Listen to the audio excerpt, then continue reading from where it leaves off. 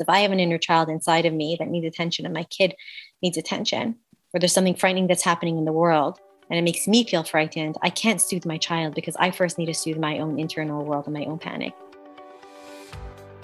In this week's episode of the Hope to Recharge podcast, we welcome Esther Goldstein, a licensed clinical social worker and trauma specialist supporting those with anxiety, depression, and trauma. In this conversation, Esther discusses how to understand, support, and treat children who suffer trauma as a result of bullying, anxiety, divorce, adoption, or any other overt or subtle forms of trauma. And now your host for the Hope to Recharge podcast, Matana. Hello, everybody. Thank you for joining me here again with Esther Goldstein. I wish you could see her smile. Maybe we will show her smile because her smile is what brings the energy front. Esther Goldstein is a therapist in our community. I've been following her a lot on social media, and she's friends with a lot of my friends. And then I said, you know what? I think it's time to have her on and hear what she has to say to my questions. And I reached out to her and I said, you know what? There was a recent story about an abuse in our community and it was going public. And of course, after a week, we stopped talking about it, but I still ponder about thinking about it. I just keep on thinking as a mother, what am I doing? Am I preparing my children? Am I doing the right thing? I posted a question on social media and I think I can answer it. So my question was, when there's a trauma that goes on in a community, like an episode, and everybody's talking about it and the kids are talking about it and we're trying to build awareness.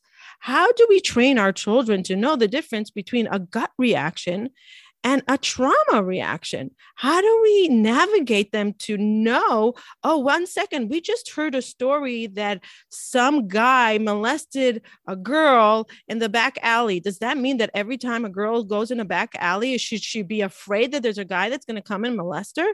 How do we build trust within themselves to know the differences? And maybe it's okay to have both reactions and not know. And it was something that I personally saw that I was having a reaction. And I said, I don't know if this is a gut reaction or a trauma reaction. And I didn't know. And I know a lot about mental health and I did a lot of the work and I had no clue. And I wanted to understand for myself that I can train my children better. And I think a lot of parents are struggling with what tools do we give them? Instead of preventing them, how do we teach them to be able to have the proper awareness and triggers to say, wait, this is right and this is wrong. And maybe because it happened to my friend and it didn't end right, doesn't mean that it won't end right by me. What is the difference between gut reaction and trauma reaction? Esther, thank you for joining me here on this conversation. Yeah, I'm really glad. I'm smiling and nodding along as you're asking this question and grateful for your thoughts and wisdom. And yeah, excited to dive in. So before we dive in, give the audience a little bit of a background. You started this private practice and it's thriving. My name is Esther Goldstein. I have also been silently stalking you and following you and your wisdom. And I'm always wow, that person has this awesome energy. And more than that, there's these conversations that you talk about that most people talk about in their therapy sessions or with their best friend or with their significant other. And I have been seeing that you've started almost like a conversation about mental health and the reality in such a normative way. When we talk about our lives, sometimes it's therapists talk about their stories that they've learned in client stories, or they'll hint towards their own experiences, or people will share anonymously, but there's a certain power to hey, let me talk about my experience. Let me open a conversation in our community. I'm a mom, right? Talking about the reality of struggle and then of triumph and then the in-between of just regular life. I just want to thank you for existing. I know when I came on to connect, I'll introduce myself in just a second, but when I connected with you, you never really know who you're going to be talking to or the layers. And I know in our initial conversation, my smile was exploding. I thought that was your natural smile all the time, like you are now. No, I have a big smile, but then there's when my heart smiles and there's the energetic smile. Yes. Yeah. And when you were talking about these conversations and authenticity. And I know a lot of times with clients or with colleagues or friends, we always talk about when you meet someone and you just feel like they're emotionally awake, and it's such a refreshing, energizing experience. So you're very emotionally awake, and there's a door I have in that connectedness. My name is Esther Goldstein. I am a therapist. I have a practice in Cedarhurst. It's myself. At this point, we have 4 clinicians and some other admin staff. The thing that I love and I'm humbled by and grateful for about the practice is that I really came into the field of either going to go into big law. That part of me was like, I want to help protect and speak up for children of adoption or children of divorce, speaking up for those who don't have a voice or helping them find their voice. And then I realized that I don't know if I'll be successful at being a mom and a lawyer because the hours are very demanding. And so I ended up choosing the mental health field.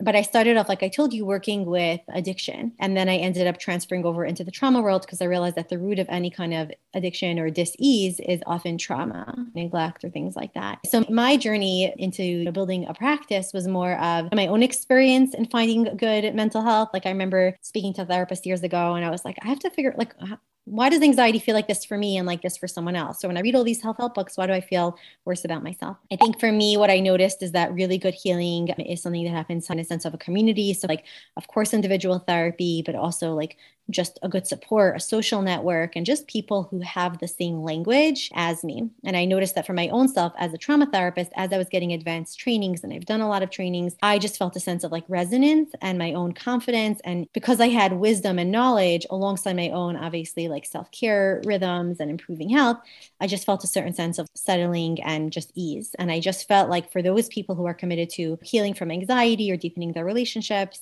and those healing from trauma, there's a real gift of being surrounded by or being, I think, treated by those who have a similar language. And the clinicians on our team are all, at least my humble experience is that they're just all very real human people who talk about their own inner work, their own. Yalom always says, like, you can only take your client as far as you've traveled. So we're all like humble travelers. Wow. Work. Yeah. Can you say that again? Irvin Yalom, he's one of the fathers in psychology. He wrote great books. And he basically had this quote that said, you can only take your client as far as you've traveled. Does that mean that every therapist needs to go through the same experience that their patient went through? No, but it's a matter of, it's not about the experience. It's a journey. Have you done your journey inward? Okay. Have you traveled? Have you journeyed on a journey inside? Have you looked at the unspoken realities in your life? It's not about, is my trauma or my abuse or my neglect or my fears or my hopes or my aspirations the same as yours? Are my parenting struggles the same? Absolutely not. It's, have I taken the time and have I tapped into some courage to face some real humanity? And have I uncovered my strengths and maybe have I found myself? And have I also been okay with navigating some things? And I think it's a matter of who is the client that you do good work with. I have different colleagues who do very good work with different kind of clients. I know the kind of clients that come to our practice are the kind of people that challenge the therapist, even if it's not verbally, it's emotionally. It's like, I'm going to go to a dark place, or I'm going to go to a place where I have these questions. And the therapist needs to be able to tolerate and actually invite those spaces to be explored with the client, and only if they have the capacity to do it in their own way. And it's not something verbal, it's something you pick up on. I don't know if you ever have this, but I know for my own kid, there's conversations that I'll have with my child, and there's things that had been shifting internally with me. The only way he knows it is because energetically there's a deepening. Or for my own self, or colleagues, it's like sometimes I see that people are doing deeper work and I'm like, it's because you are deepening your own experience in life. It's nothing about advanced training. Some of it's training, but some of it's like the deepening and expansiveness. Anyway, does that make sense? And it's something Brene Brown talks about it a lot. It sounds like a Brene Brown quote. And she has a quote that she quotes from someone, and I'm going to mess it up, but I'm going to look it up because it's saved on my phone. I'll look it up exactly a little bit later. But it's something like, the only way you can sit in somebody's darkness is if you're comfortable in sitting in your own. Wow. It's something like that. Though you can walk along the side of someone's darkness only if you're either comfortable with your own darkness or you've sat in it and you know it well. And it was like so powerful to me. I'm like, that's what it is, that you get the experience of darkness and you're comfortable with it. Because if you're not comfortable with your own pain, how the heck are you holding space for somebody else's pain? What do you mean? If you're running away from your own, you're going to run quicker when you sniff it. Exactly. And I love this conversation we're having right now because it is so intrinsically connected to the topic that we want to talk about, which is all about like gut and trust. Because at the end of the day, I'm just going to jump in. Let's go. Essentially, when it comes to the concept of trust, when it comes to the concept of like, how do I know if I should operate from this place of fear? How do I know when we notice things in the world, there are glorious, loving, wonderful human beings out there. And there are also some really unwell, dangerous people out there. And then there's a mix of people who aren't here or there. Or clueless people that do dangerous things. And we need to be aware they're not evil. They're just clueless. I was talking about like the in-between people, because I think sometimes like, there's beautiful, holy, amazing people leading the world. And then there's like these horrible people. And I think there's something about there's average, average, like parv. There's people who don't do good and they don't do bad. Wait, there is a difference in people who do harm and they are doing it from a place of dissociation or not being as attentive to it. I think I told you with abuse, there's like dissociative abusers and then there's narcissistic abusers, people who do it on Right. purpose. But we'll talk about that soon. But I think that when it comes down to our children, or when it comes down to this experience called life, so much of the capacity to trust has to do with what our inner landscape is. How well we know our inner landscape. How do I even know if I'm having a hard time breathing? Is it because I had something that's giving me an allergic reaction? Is it because my friend is basically shaming me? Is it because I'm being ignored? Is it because I'm feeling uncomfortable in my skin? Is it because I have a test tomorrow? Or is it because I'm really unhappy about a relationship that I'm in? So there's something about even like the self-awareness and understanding your landscape versus feeling like you're in the dark and you're grasping and it's, I have to feel, I don't know, what color is this? What does this look like? Is this something good for me? Is it bad for me? Is it, you have to figure it out. And so much of that comes from the experiences that our children have and the explicit words and experiences we give them, but almost even more so the implicit is the not spoken about piece. So what we're talking about right now, by the way, of Brene Brown's talking about, can you be with your own darkness? Children, when we have clarity with our own internal world, we have the capacity to be with certain experiences without having to be like, it's a yes or a no or a black or a white. Our children could journey on that space more safely. And does that make sense? So it's the opposite of trust is doubt. It's, if I doubt myself, then I'm going to land up in a lot of situations that I'm not really sure about because it's a maybe, right? Trust is, no, you engage in something and then you get clarity, or you get information and then there's a clarity and there's a clearness to it. So the antithesis of doubt is really like the capacity to almost have this being and engaging with, and then getting clarity and almost offering that. I know I'm going like more global, but to be okay with doubt and to be comfortable with doubt and to sit with it and see what comes up. Because what I know in my past experiences with pain, every time there was something uncomfortable, either anxiety or sadness or fear or just a yucky feeling, I would run away and try to suppress it with, let's go on a trip. Let's go for ice cream. Let's listen to music. Let's not listen to that confusion and mask it versus, okay, let's see what's coming up and be comfortable with the unknown. So there, if it's okay, I wonder if I could almost separate those two, because you said two very profound things. Number one is being with it, right? Like number one, like so many times it's like almost like the kid that comes in, Ma, I got a scratch. A kid falls off their bike, or another kid is like, my friends ignored me, or somebody storms up and goes into their room, or your husband comes home and he's in a horrible mood, or just shut down. And we're very quickly to, here, you want dinner? Here, let me just put bacitracin on. Here, and it's, can we for just one moment be with what just happened? Yes. So I'm noticing what's happening to my mind and my body, right? My child or my husband or my kid or whoever. Yes.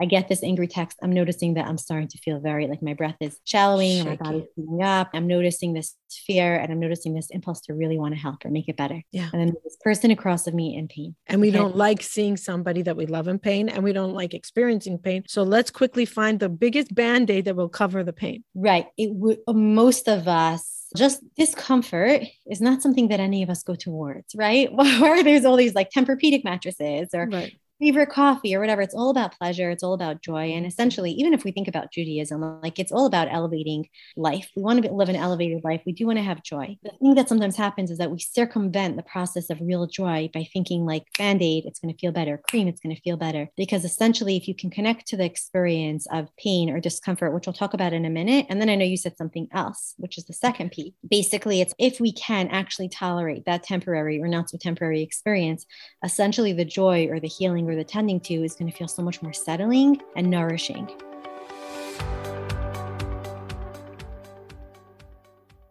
Do you sometimes feel stuck? Do you wish you can be somewhere else? Do you have a vision of where you want to get to, but you just don't know what the first step to take in order to get to that life that you're dreaming of? How did I shift from deep depression, from extreme anxiety to a thriving life, to a productive life, to a life full of joy? I put many things into practice, and it's every single day. Many of you know that it's gratitude, a healthy mindset, boundaries, self-love, and one of the most important things that many people don't speak about, self-forgiveness and forgiveness to others. Essential for healing. If you want to work one-on-one with me on these topics in order to move forward towards that dream life that you have a vision of, click the link below in the show notes. It's a custom-made program for you, one-on-one with me. We will develop a concrete program that you can implement in your life so you can create a better well-being. Click the link below. Looking forward to working with you.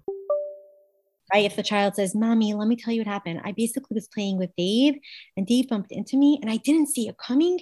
And then I fell on the floor and I'm so upset because it was one of the first times I was finally able to ride my bike. And now, I have blood coming out. So the child's having the experience. They're sharing it with you. You're holding it with them. They're not feeling alone in it. They're making sense of what happened. And then it's, oh, honey, wow, that's really upsetting, or whatever it is on the child's age, different levels of interaction. And then there's like the tending, oh, let's see, does it need to be cleaned up? But there's like this attachment, this nourishing experience, and then there's attending to it. And the kid later on that day, and then actually as they go to sleep and they heal from the wound, but also emotionally from the shock, there's a lot more of a repair and a feeling of, okay, if a bad thing happens, I could be with that bad thing with my mom, whoever it is, and I can settle and find a way to be. But the capacity for that to happen is because there's another person being with that yuck or that fear or that worry in that moment that doesn't feel good to anyone, especially not the parent. Does that make sense? So what was the second piece that you said? Because I just want to name it, because you said be with the discomfort and then you said something else. So there's two different, what we try to escape it. There's sharing it, and then us trying to soothe it on our own by escaping it and suppressing it and pretending that it's not it, versus saying what's really going on here as an adult or as a teenager. What is really going on here? Versus bringing music. Let's go to Friends. Let's read a book. Let's go to Zumba. Let's suppress what's coming up versus sitting with it and saying, okay, what is really going on here? So I wonder I know what sometimes happens is like when I think about my own self, my difficulty with being present, there's the escaping and then there's like looking at what's beneath it. If you notice that you have escaping tendencies, which many of us have, right? Like we could overwork, or we could be so busy, or we could always be cooking when the kids are in the kitchen, they want to talk about the day. There's many different ways of escaping. It doesn't have to mean that you're drinking, alcohol or for sure. TV. There's many ways. Right. So escaping or the numbing. So I think that if we, number one of the things is even to just acknowledge, wow, I noticed that I escape.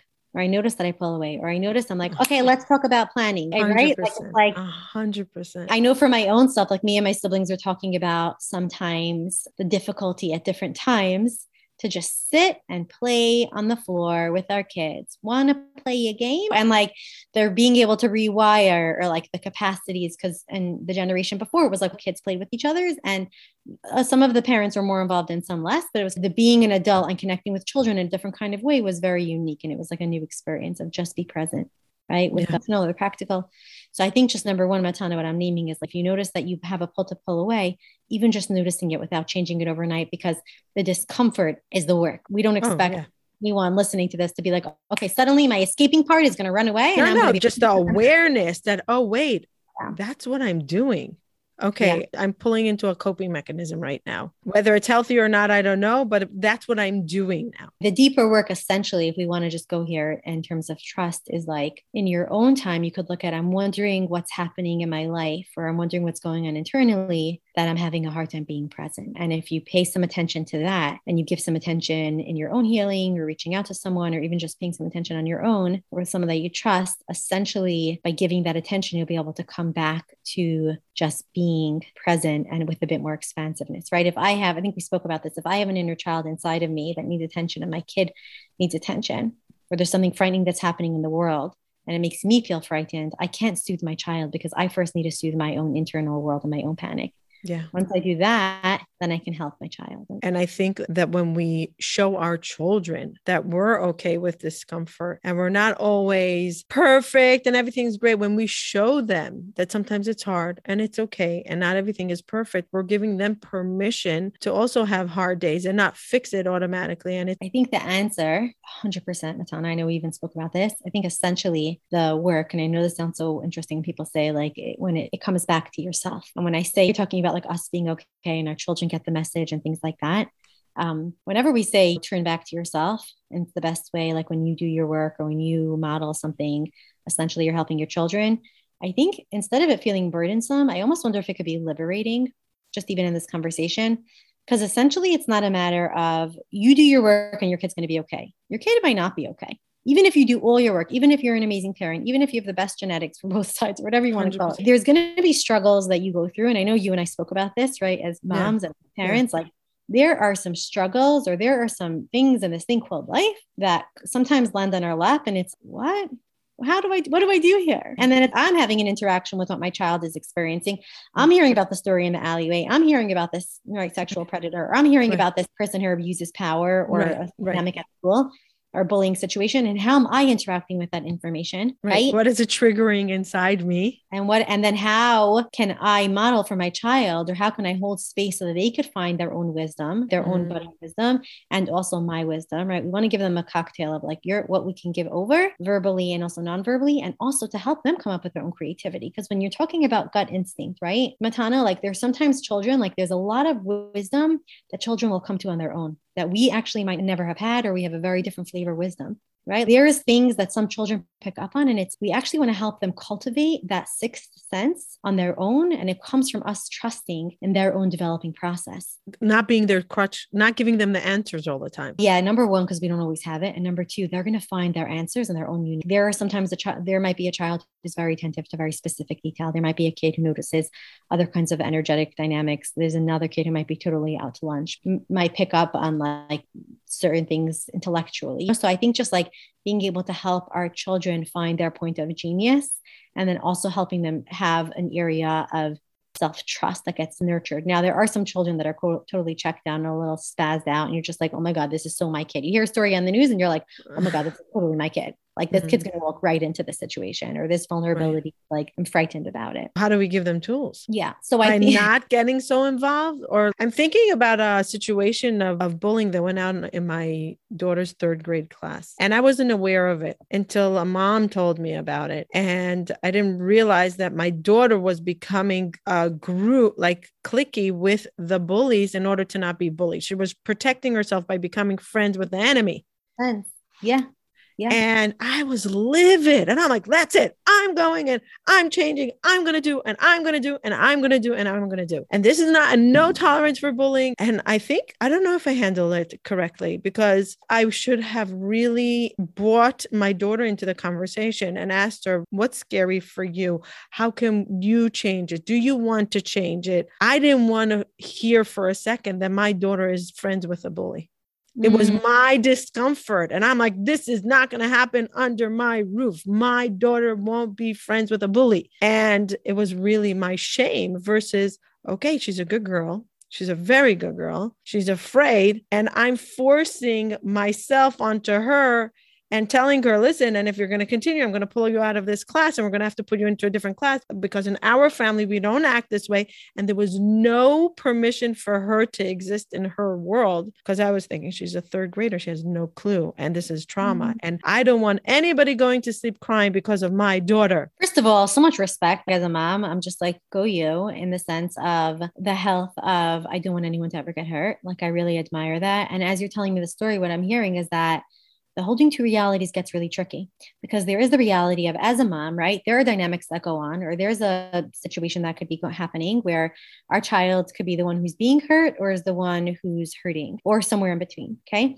And it's just this thing called life, and different children struggle in different ways. So there is this piece of, as a parent, or as someone who's like in a position of, right, having responsibility, there is a beautiful piece of, thank you for bringing this up. I do need to be proactive. I do want to make sure that my child, like, that this issue is being tended to.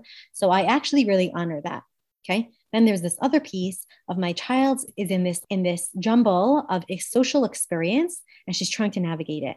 And both of these realities are existing at the same time. And I think that, honestly, I can't judge you on the situation, because I've watched myself or said certain things, and I'm like, what are you saying right now? But I think that there's this awareness of, wow, like, here I'm noticing this thing happening. And at the same time, I also really want to check in on my kiddo, because there's nothing wrong with conveying a value of, I heard this thing happening and I'm so sad. And I actually also heard that you might be connected to this. I know you're a wonderful girl. I'm wondering what's going on. Meaning, but here's the thing though, you're sharing with me your wisdom retroactive, right? So many times we get information retroactively. How could you have known in that moment? Some children, by the way, I'm going global, not your daughter. Some children are more prone to being the bullies, and some children are more prone to being the one who's being bullied. And I think that sometimes, even, I know lots of times I talk with my friends and we talk about, there is this kind of child, and how do you parent this kind of child? Like, one person I was talking to, I'm close to, her son is the bully. Right. So it's like, how do we work with the fact that he has a lot of aggressive energy? He's a very emotional child. He needs to be able to regulate himself.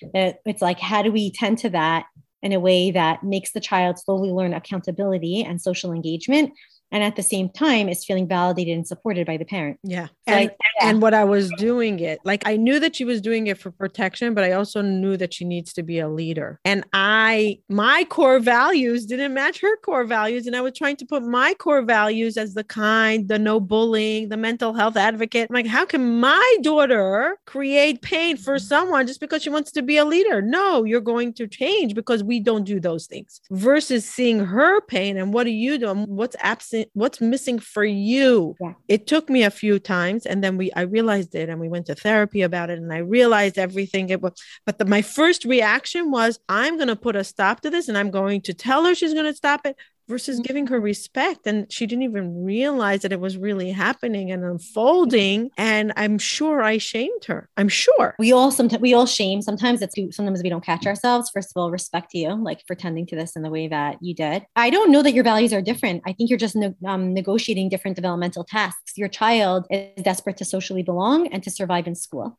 Okay. And if she does have leadership capacities, she's learning how to manage those leadership skills, let's say, or if she's whoever it is, and she's going to go through these experiences, which will then nourish the way that she actually owns them. You are like a leader, right? And you're like, boom, and that works. Your social negotiation is very different right now than hers is. And essentially it might be the same. Hers just might be more nuanced. And it took her a little bit of time. Talk about awareness, right? Wow. I'm realizing that basically I'm watching that there's this bully, and either I befriend the bully or I become somebody who's being bullied. That's the fear. And she didn't. And she said it straight out. She told me straight out. I became her friend because she's the leader, and I didn't want her bullying. So if I'm friends with her, she won't bully me. That is so smart and creative of your daughter. Yeah. It's like, but at the same time, I was trying to express to her, that's not a healthy way for you long term, because you're going to get exhausted with being friends with the enemy. Because it starts seeping out and it ends up impacting us negatively. So essentially the question really is, and I don't think there's a black and white question, how do we help you self-protect, but also not doing harm to other people and harm to yourself? If I'm becoming friends with a bully, right, I'm on myself because I'm going to end up being bullied, and maybe I'm like being bullied in a loving way, backhanded way, because it's not in a public forum in the same way, but it's not healthy. It's don't we all have this socially? We're in settings. Yeah, 100%. Look at now with everything that's being canceled. What are we going to say in order not to be?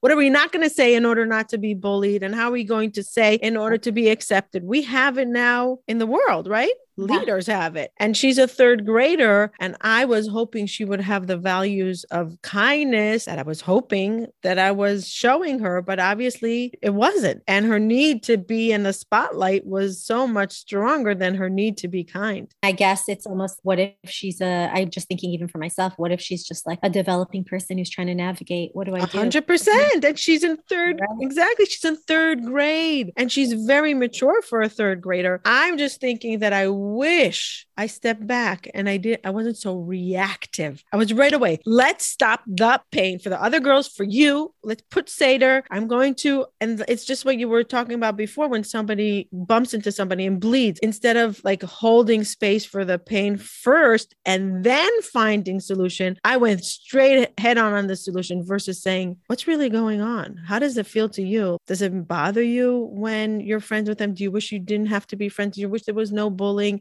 Are you aware of bullying? But right away we went into solution, repair. And it's so easy to jump there, isn't it? As a parent, yeah. Even as a person, but definitely as a parent. You're one of me. Am I a hypocrite? Like, exactly. Here I am. Is there something that's preventing you from achieving your goals or interfering with your happiness? Maybe it's anxiety or stress. BetterHelp.com will assess your needs and match you with your own licensed professional therapist. And you can start communicating in under 48 hours. It's not a crisis line, and it's not self-help. It's professional counseling done securely online, with a broad range of expertise available depending on what you need, and the service is available for clients worldwide. You can log into your account anytime and send messages to your counselor. BetterHelp.com is committed to facilitating great therapeutic matches. They make it easy and free to change your counselors if you need to, and it's more affordable than traditional offline counseling, and financial aid is available. BetterHelp.com wants you to start living a happier life today, so visit BetterHelp.com/hope to recharge. That's BetterHelp.com/hope to recharge, and join over 1 million people who have taken charge of their mental health with the help of an experienced professional. You'll also get 10% off your first month. Once again, that's BetterHelp.com/hope to recharge. And there was a conversation on social media about, we're going to go back to our previous conversation about how do we train our children if we're going to tell our daughters, our 15, 16-year-old that are babysitting, don't let the father ever drive you home at night after you babysit. If you're babysitting and only yes, and only the father and mother, your parents come home. Right. Are we training them that every man is dangerous? Or are we going to give them tools to trust themselves and say, wait, does this look dangerous? Does it not look dangerous? And there's such a fine line because we can give them the freedom to choose, but they might get hurt along the way. So how do we build that? Good question. I think it really has to also do with age appropriate developmentally. We're talking about your third grader. Listen, I'm also just want to name the fact that different children are different. Like I know some 10-year-olds who I think are still navigating like 7-year-old tasks, even socially or emotionally. I just want to say that.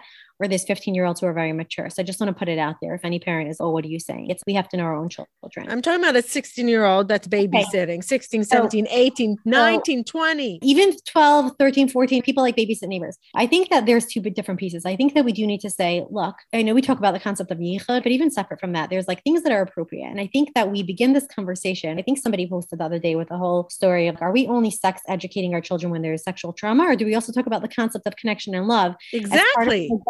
Educational process, and that it's healthy and beautiful, and it's something we look forward to. Part of the connection, and it's enjoyable. And at the same time, there's ways to use things in a beautiful, healthy way where we feel connected to ourselves and to other people. And there's ways things can be used to harm. If we have too much of a certain of protein, or if we drink too much water, or our belly ache, too much social time, like we need alone time. So anyway, I think there's this concept of what feels right in our minds and our bodies, and educating our children. So I think that there's this piece of, look, if you're going to babysit, it's important that the home environment is one that it's a place where you're comfortable, that it feels right for you to go there. And also when you come home, you have a safe and comfortable way to get home.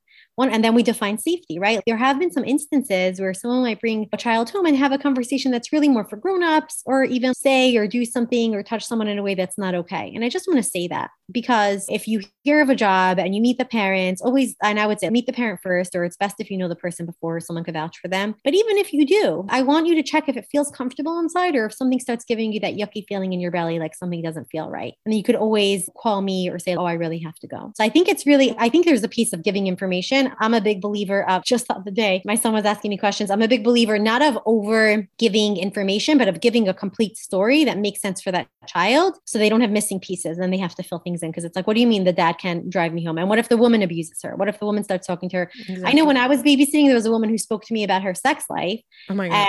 And I remember her saying something about whatever it was. So are we only saying it's men? Like boundaries are boundaries. So I think conversations about what's appropriate and what's not appropriate, what feels good or what gives you the ick, right? What's the ick feeling inside when you are spending time with someone and they're asking you personal questions, or someone's standing too close to you and you're just like, ick, give me some space. Sometimes there's this ick of someone sharing something, or it's like things that really, it's not any of your business. The gut feeling you're talking about. I think that I would start a conversation, and it would start way before the teenagers, but even if your kids are teenagers or even adults, you can have it right now. Let's say you have a 20-year-old who's come for a job interview, and the person who's interviewing them, she has like a weird feeling from them. So not always do you have to run away or shut down dynamics or workplace environments or relationships like that, but you want to be very mindful of it, right? Unconsciously, this whole piece is about like assertiveness. Like I can go and babysit at someone, and then I have an experience, and then I set a boundary, right? Of, you know what, I'm actually going to get my own ride home and feel okay doing the babysitting job. And it could be okay because I'm setting a healthy boundary, so it's good for me, or work with a boss who might not have the best boundaries if they honor mine. Then there's like someone who doesn't honor mine, or it feels yucky. And then it's, you know what, I'm going to have to bow out of this, or I'm not comfortable with it. I think the way that we teach a Matana is really about having ongoing conversations about like noticing like how something feels. Like I might even just say, I know the other day I was waiting in line and somebody went in front of me, and I was like, I'm really upset. Like, I'm actually feeling angry. Like my body's getting tight. Like, why'd you go in front of me? And I want to be understanding, but I'm also annoyed. Right. Or even just if I'm like, my voice is a little higher. The other night, I noticed that my voice was getting a little higher. I'm like, honestly, yeah, there's a lot of things in my mind. So I think almost like sometimes narrating the same way they talk about teaching our children about having a relationship with God, or teaching them about like love and intimacy and connection. I don't mean sexual, like even like husband and wife or family dynamics. Like every opportunity you have is a modeling opportunity, is a teaching opportunity. The same way we say, thank you, God, or God, can you please help me find the spot, or Hashem, please, whatever, like prayer. So I think there's this piece of like, I realize there's so many things on my schedule today, or you told me that you went with your friend. I would be tracking it. Wow, your face looks a little sad, or I wouldn't like force it, but it would just be like, yeah, you have a feeling when something feels good, or if you feel like there's a belly ache, you know what I mean? So almost like starting now for different children, it could feel different. It could even just be them saying, I don't know, I don't want to go. And I don't know why, but I just don't want to go. So trust that feeling versus saying, oh, but maybe go, you'll have a great time. Maybe you'll regret it because your friends will be there. So maybe go. Give them permission to maybe make the mistake if that's what they're feeling, and let them grow from that. I think this is a much bigger conversation though, because I'll tell you why. We do have, some of us have children that have anxiety, or or we want to challenge them to socialize or be kinder or be more giving or sharing. And I think that there's that fine line between, is my child pushing away, or is there a dynamic that's coming up even for ourselves? Am I having a reaction? Is someone saying something that's making me uncomfortable because I have social anxiety, or I have my own trauma symptoms, or I have my own insecurities? Right. And really what they're saying is perfectly fine. Or is there something about this person or this energy that's making me pull away? And I think that's really what you're talking about. It's like if a child says, no, I don't want to go. Is it like they just need some coaching of, darling, it's okay. It might be a little uncomfortable. You're going to settle and it'll be fine. And we want to push them versus, oh, it's really not feeling good, is it? Right? Yeah. So I think that piece over there really has to do with you having a relationship with your child. It always comes back to the basics, right? Developing a consistent relationship, having a relationship with your child. Let's say even you and your daughter. So you made a little bit of a boo-boo, but you have a relationship. So then you tended to it and you did a repair. And that's a learning experience. Wow. Mommy quickly jumped because I didn't want anybody else being in pain, but I'm hearing now how this is for you. Wow. We're always learning things in life, even mommies and daddies or whoever. So I think there's like helping us continuously getting to know our children, knowing their nervous systems, knowing our nervous system, which is how we regulate and we get overwhelmed. And I think also helping them and helping ourselves continue to deepen that. How do we really know when, let's say a teenager, a 12-year-old, 13-year-old says, I don't want to go to the party. I don't want to go to the perm party. I don't want to go to the perm party. I don't want to go. How do we know that it's a gut, and why? I don't know. I just don't feel like it's a gut feeling. How do we know if it's based on a trauma that somebody mocked them, made fun of them? They were once, they don't feel accepted, or is it just a feeling of anxiety, of social anxiety? And what do we do? How do we know what it is? Yeah. If it's a trauma reaction, we want to attend to it. If it's just a yucky feeling, we want to maybe help them get out, as you said, take away that anxiety, or support them through the anxiety to say, maybe you should go, and maybe you'll be happy that you went. It might be hard in the beginning, but you might look back and you could see how you feel after 10 minutes. Give them the options. Here's the thing. I actually think the implementation, I think the why to me is less important. I think the developing self-trust and the way to navigate is more important. Let me just tell you why. Okay. Let's say I have a trauma experience at a social event and I don't want to go. There's always this piece of, is it too triggering for me right now to go? And it's going to be re-traumatizing, or is it possible for me to have a reparative experience? Now, the repair doesn't always happen because I'm skipping over and being pushed. Sometimes it's like the fact that I know something uncomfy happened. I don't like Deborah. She's so mean to me all the time. She makes fun of me. Either Deborah is horrible and monopolized the whole school and I don't feel safe ever walking into the auditorium or whatever, or I feel very frightened, but I probably could start connecting with some other people, hang out for a short time, and then come home. So I think the concept of life is always a toss-up of good and bad experiences. And the more self-awareness, the better we're able to deal with it. I think it has more to do with helping ourselves see literally in that situation when you're saying you don't know, essentially what you want to help the child be able to do. And you can say this, you know what, I'm really torn. On the one hand, I know sometimes something could happen and maybe something you recall or you don't even recall, but you're just really not feeling comfy going, huh? And so part of me wants to tell you, you know what, just stay home, honey. But another part of me knows that sometimes, even if something did happen that wasn't so good, there could sometimes be a good experience that could happen. And you might even come home happy or have a very medium experience. Yeah. I'm really feeling pulled between pushing you to go because you might have a really good experience, but also knowing if it really feels yuck that the entire time you'll be horribly miserable, right, I don't want to push you. Right. So I sometimes would, and I think with different children, it's very hard to give like specifics. It's different, but essentially, let me just tell you something. Okay. Let's say, even if you do push them, then it's, if you're miserable for more than a few minutes and something really doesn't feel right, you could pick up the phone and call me. Now, in that instance, Matana, I just want to say something. You might have a child with an anxiety disorder or who's struggling socially that really needs much more deeper help. They're just having a traumatizing experience socially because they're having a hard time regulating their nervous system. Yes. And they need that kind of support. So I just want to name that. Yes. But even if that's the case, then we need to support them with how can we help you regulate your nervous system, my love, so that you could feel more okay. So many times I talk to teenage parents and they say, but I really want to help her socialize. And I always say, okay, I want your child to socialize too, but I don't want her to feel like we're throwing her to the wolves. I want her to feel like she's going out in a rainstorm and she doesn't like going out in the rain, but that we're giving her a rain jacket and rain boots and she goes out for 5 minutes and then she could come back in. Does that make sense? So is that... I told you this, I think last time we spoke, that Dr. Ellie Leibovitz talks about the fine balance between supporting and enabling them or giving them the comfort zone that they'll stay safe, but long-term they're going to suffer. And with kids that have anxiety and OCD, we really have to give them the experiences to choose on their own and support their choices with giving them the awareness. Listen, you can regret it, but if that's your choice, that's okay. Or we can, but not to say, okay, stay safe all the time. We have that impulse, right? I want to protect you. I don't want you to ever help you, especially if we ourselves have had or do have anxiety. It's almost like we want to protect them. But essentially, it's, can I tolerate the discomfort and the painful learning lessons that my child is learning and will continue to learn? Like I know that we had even spoken about, I know friends say like, how can I protect that this one happened to my child and this one happened? There's prevention and then there's intervention.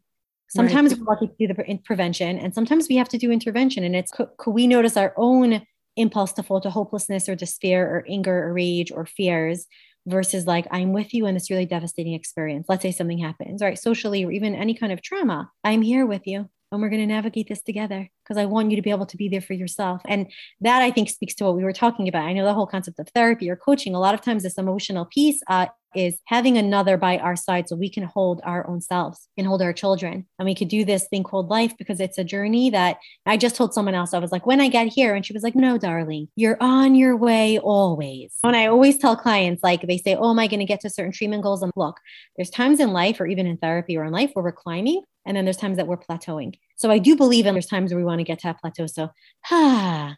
But then if you're still alive, my love, there's probably going to be another climb, maybe less steep or maybe more steep. But we want you to have a stick or someone by your side so you can journey together. Does it really matter if if a child is having either a trauma reaction or a gut feeling? Does it matter? Do we need to know where it's coming from? I'll tell you what matters. Yes. So I'll tell you the difference. Like people end up coming to our practice or the people who I've worked with, or even things that I've had to learn in terms of trusting my own internal system. It's if you have an alarm system that feels like it's misaligned, right? If you were raised in an environment that was very chaotic, or if you never really learned how to know what's a feeling of anxiety or what's a feeling of danger, then what's going to happen is like the alarm system is always going off or it never goes off because you're always dissociated or shut down, or it's always going off. It's a smoke alarm with the low battery.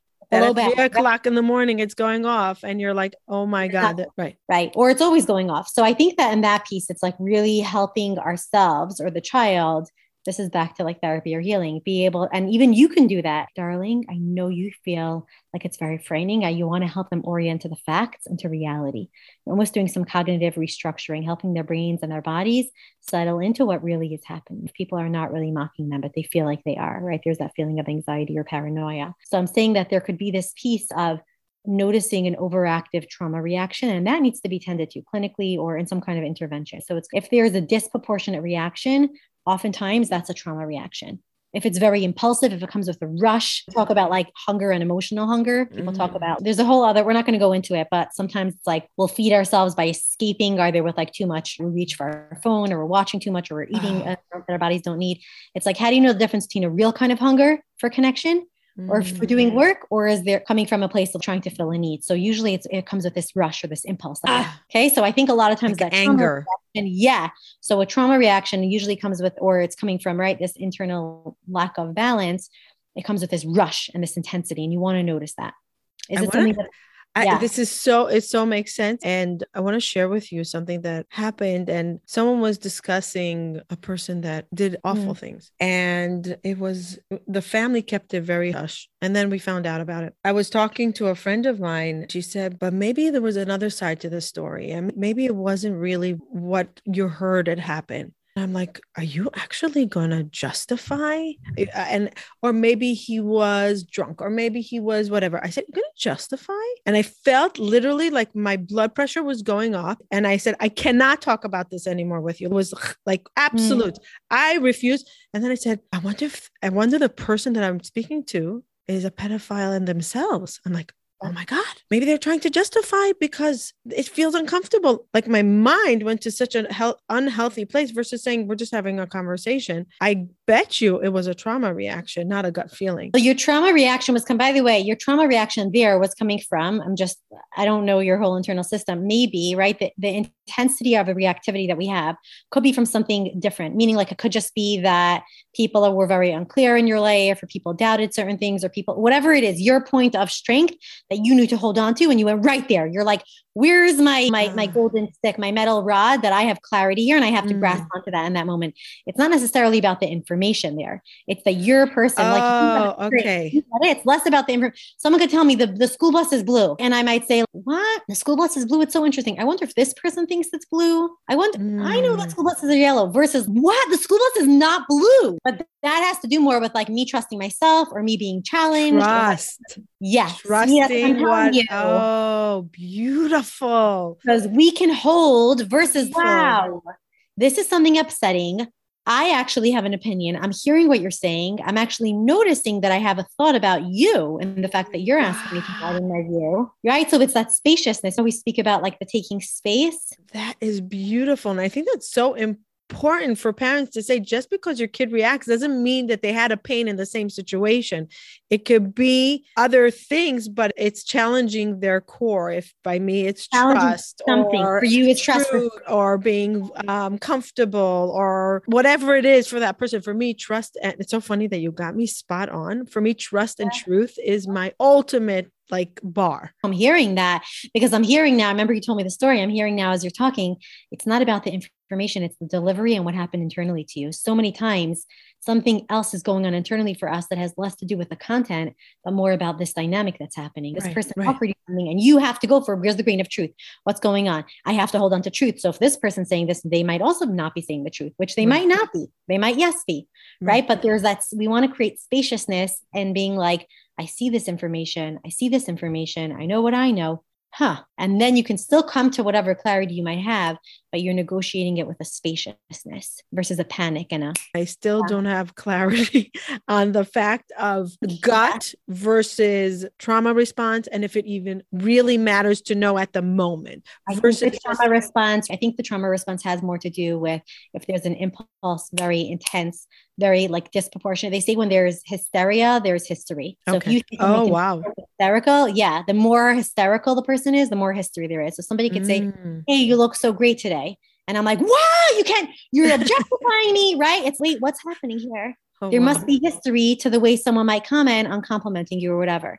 So I think just so you know, so usually if there's a trauma reaction or anxiety, there's disproportionate reactivity that you want to look at. Right. That's not connected versus a slow and consistent information that's gathered. And there's a sense of clarity as you're digesting information that's happening over time. Now, the question of does it really matter? I think the does it matter is basically just a matter of our intervention or how we're applying it to ourselves and our children. I don't know if it matters. And it matters because I just said, if somebody's having a difficult time or if somebody doesn't have the capacity or hasn't really developed a gut sense, it's going to be hard for them to navigate the world. But if you haven't developed a gut sense, either that we haven't built enough trust with our child, maybe we haven't helped nurture that capacity for that child. Maybe we need to develop more trust with our own selves and develop more self-trusting experiences with children. I know for some people, it's can you do an art project? Can you help them challenge themselves? Some people will go to a ropes course. It could be something so small. You could do the dishes. I know I have a family friend, a relative who lets their kid wash the dishes just because she feels so fulfilled when she does the dishes, even though mom has to redo it later, when she's looking. But I'm saying small areas of self-trust and self-reliance.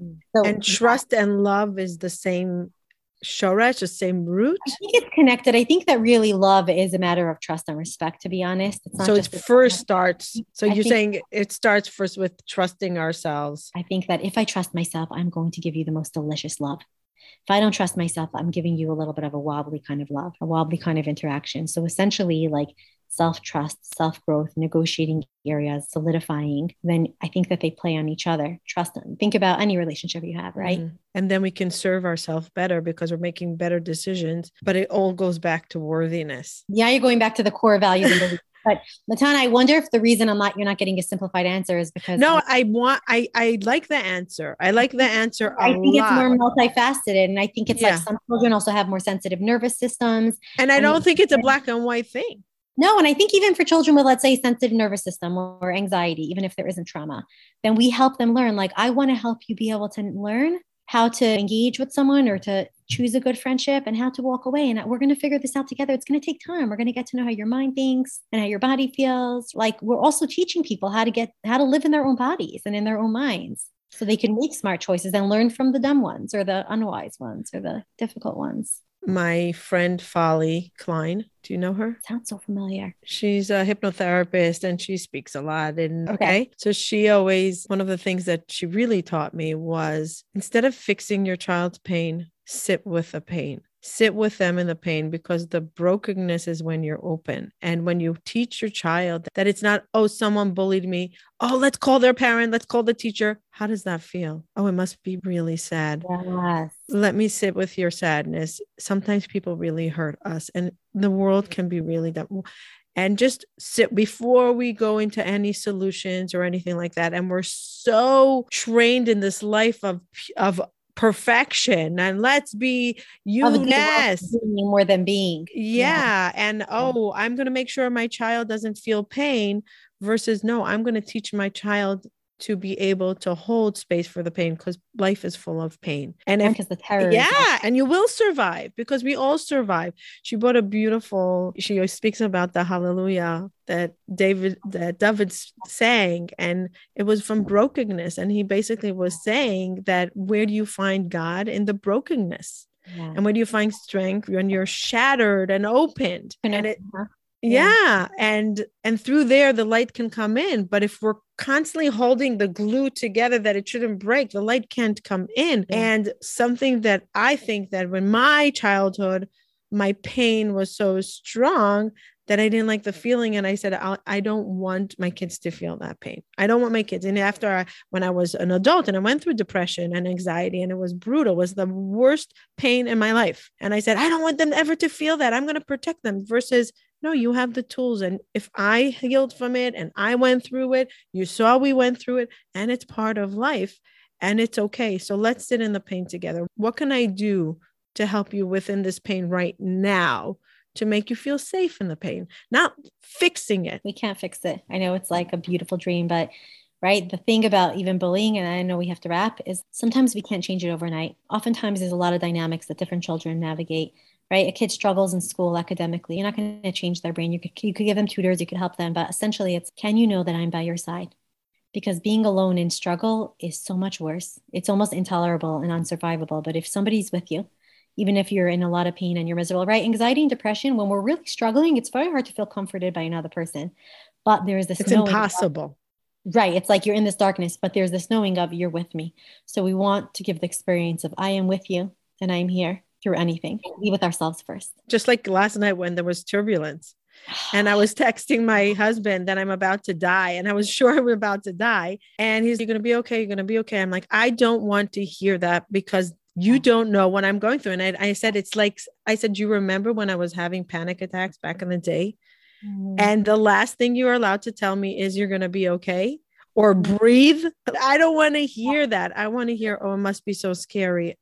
Yeah. I'm so sorry you're going through this. And it was so similar, that turbulence was so similar to mental illness, and what people don't understand. When they don't understand, we're not here to fix. We're here to sit near you. I don't know what's going to happen with the turbulence. And right in this moment, can you somehow find a way to survive this being with her? And I'm so sorry you're going through this panic attack. And I'm so sorry you had anxiety yesterday when you walked into class. And I'm so sorry you had this awful interaction with your friend. It must have been really painful. It must have been real. And it gives so much strength to children versus hello, adults too. No, I'm saying Kal Vachomer adults. Kal Vachomer, developing children, right? It's like somebody is with me. They know everything. And allow them to be with their pain. Devira, my yoga teacher, and I'm going to wrap up with this and then give you the final word. Devira, when I was struggling so deeply with my depression, and I was on the yoga mat every night at 8 p.m. My kids knew mommy goes to yoga every night. It was my non-negotiable in order to survive. And I used to just do Shavasana and cry. And one night I said, Devira, I can't do this anymore. I can't. And I was running to healers and doctors and medication and everything. And she said, and I said, Tavira, find me a healer. Did you hear of this healer? What do you think about him? He wants $10,000. And she said, Martina, stop. Just be in your pain. I said, I looked at her and I said, Tavira, just be in my pain? She said, yeah, stop running away from it. Sit in it. Be in it. I talk about this all the time. My listeners know. And I said, what? I don't want to feel it. She said, that's why you need to feel it. And she didn't go through any mental illness or she never even experienced it, but she knew that what I was doing was wrong by running away. And she said, just breathe through it. Let it pass. Let it be. It's like a kidney stone. Let it move through. And it was the biggest lesson she gave me in life. And this is what I can give to my children and my clients and my whoever asks me. It's okay to be in pain, and don't try the Band-Aid, constantly the medication, the drugs, the doctors. Feel it. Yeah. So I give you the final word. First of all, thank you. You're a beautiful soul. I'm so honored to know. Really, I'm excited. I think what I would say is if anyone notices that they're having a hard time being with the pain, then reach out to someone or a resource or even a loved one and say, I noticed that I have a lot of pain. Can I just share with you? Because being able to connect often helps with being with the pain and helps to start making a shift to develop your own self-trust, your own self-love, and then from there continuing to blossom in this new life. Yeah. I want to just add to that. I just spent 3 days with the founder of Chazkeinu, Zahava List. She has 1,000 women, Jewish women around the world that call in to her support. Like they have a Zoom and a call 4 times a week. Wow. And I say, Zahava, what is it? It's that they're not alone. Wow. It's that they're not alone. And some of them, it's their lifeline. Connection. No one's curing them from bipolar, from mania, from abusive relation, from trauma, but just having that, okay, you're here, you're safe, we get it. And it's okay to be in pain right here. 1,000 women. Yeah, so beautiful. It's connection. We're all hungry for connect. We are all hungry for connection. So ways to connect to ourselves and make validation. Sure others. Yes. Yeah. Validation and support. Thank you for your work and your beautiful Thank you. Do you have room in your private practice do you usually see only teens, or what's your age group? So it's myself and a few other clinicians. At this point, I think I told you I have a training program for therapists who are developing their own knowledge in trauma training, using somatic methods and mind-body healing. Does it only does it only have to be a therapist, or can coaches?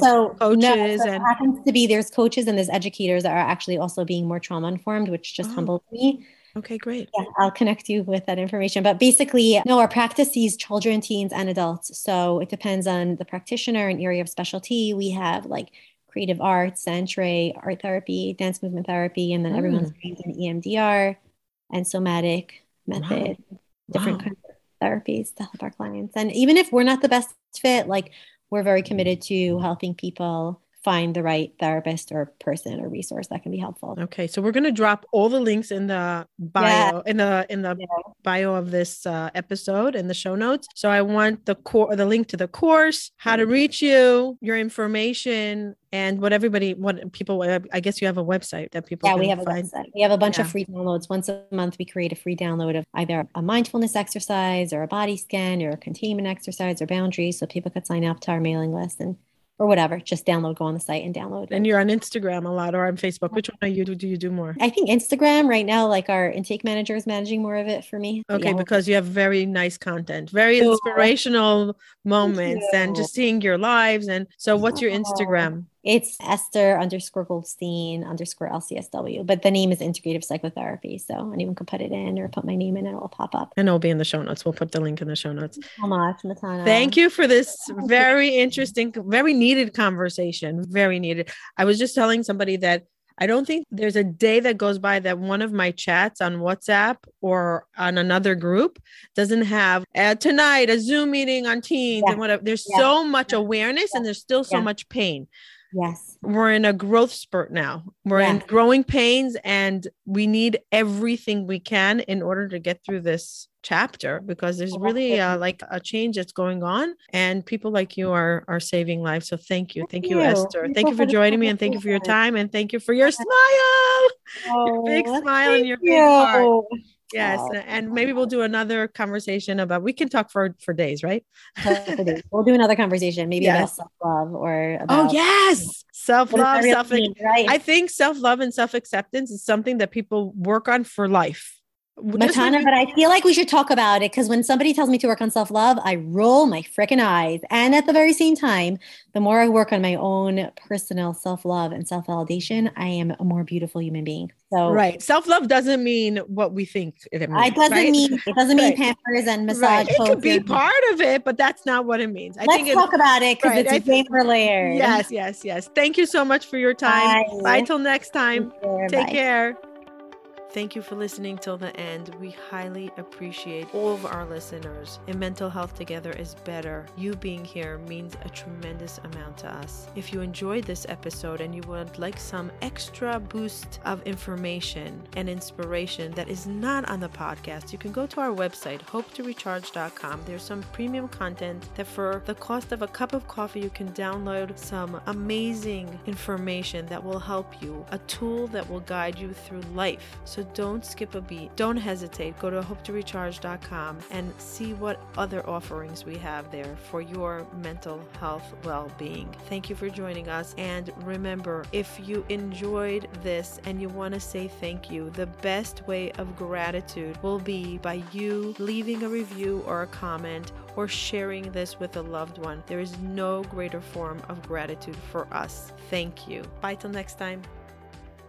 Looking to reduce your anxiety and stress, relax your muscles, or get a better night's sleep? Check out Maxifyz.com, 100% legal hemp, where you can find doctor-formulated, lab-certified, high-quality CBD oils, tinctures, and other items, cultivated, grown, harvested, and packaged in the United States, and available in different sizes and strength formulas. Check out Maxifyz.com, that's Maxifyz.com,